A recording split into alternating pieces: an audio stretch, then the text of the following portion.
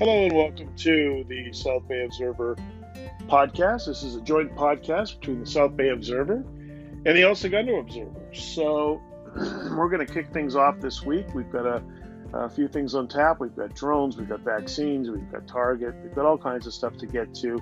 And let's start with the big news that here in the South Bay and through Los Angeles County, you will be able to dine outdoors again, starting Friday of this week. Well, this is huge because a lot of people have been waiting. People that own bars and restaurants have reached out to me and told me they're ecstatic about this. It's yet to be seen if everybody's going to reopen. We had Sol Sol in El Segundo, which is a pretty high-profile restaurant, end up shutting down once the tables and chairs went away. And Manhattan Beach was pretty vocal about not wanting to do it. Folks in El Segundo, the same thing. You know, the workaround, of course, was leave the tables and chairs outside. However, you could serve from the window, but you couldn't have waiters and waitresses coming out and serving people. So the city started cracking down. The county actually started cracking down. Manhattan Beach businesses were very vocal against this. El Segundo tried to get away with a similar thing. They cracked down on Manhattan Beach. They cracked down on El Segundo too. And then people whispered to us last week that they were starting to come down on Hermosa Beach as well. So it looks like things have been reversed. We've had this on our Facebook pages and a lot of comments on different aspects and different points of view on it. So you can go read those comments on either the El Segundo Observer, the South Bay Observer, and come to your own conclusions. That's up to you.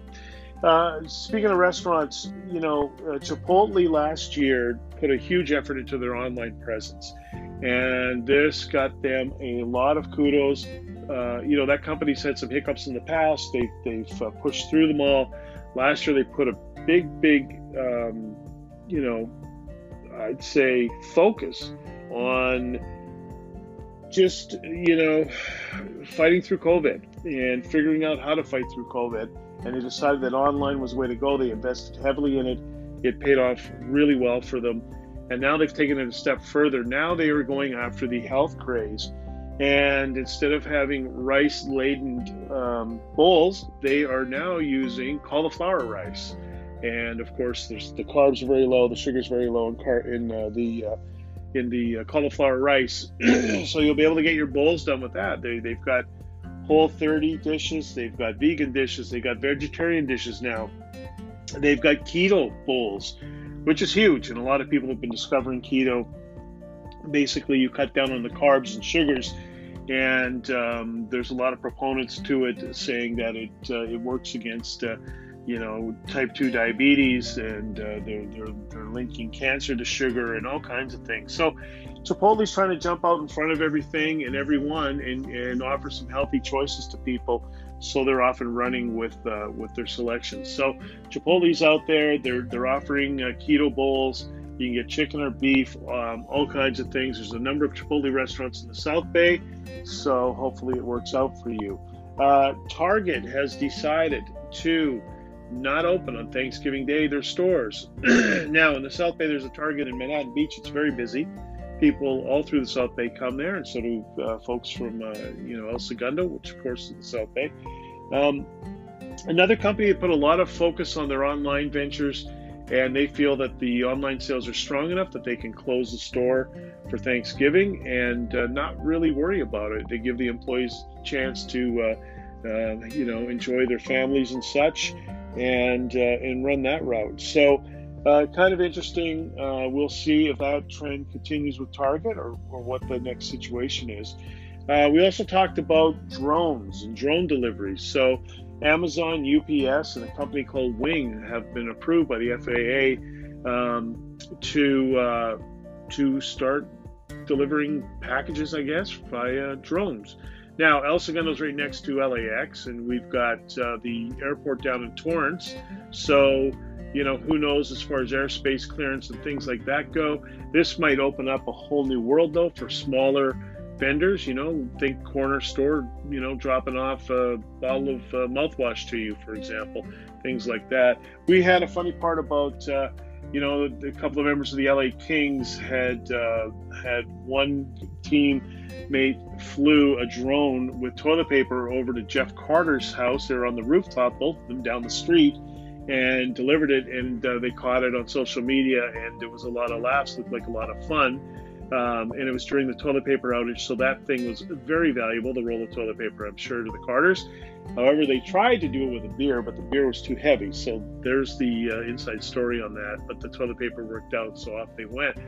Again, this could open up new doors. We said, imagine the Brewport Tap House here in El Segundo. A little drone comes over the treetops to your house, and they've got a chicken sandwich, one of their crunchy, spicy chicken sandwiches from Brewport. How interesting would that be? So we will see what happens in the next few years as far as things go. It looks interesting, so hopefully this is all going to work out. More vaccines are going to be opened up. They're talking about 65 and older now. A number of vaccine places. The Forum in Inglewood is one. So the government's trying to roll out more and more vaccines as we get to the herd mentality. What they want is, somewhere around the 80% mark to get vaccinated, so this disease can start, slowly going away. And they call it they want to get the herd happening as far as vaccines go. In El Segundo, more playground updates.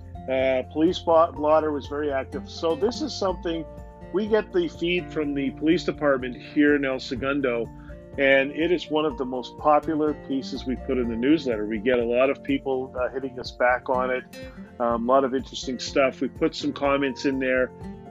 We kind of make it like an old school police blotter. We don't get them from all the police departments. It's really interesting how some publish, some don't, some do it sporadically.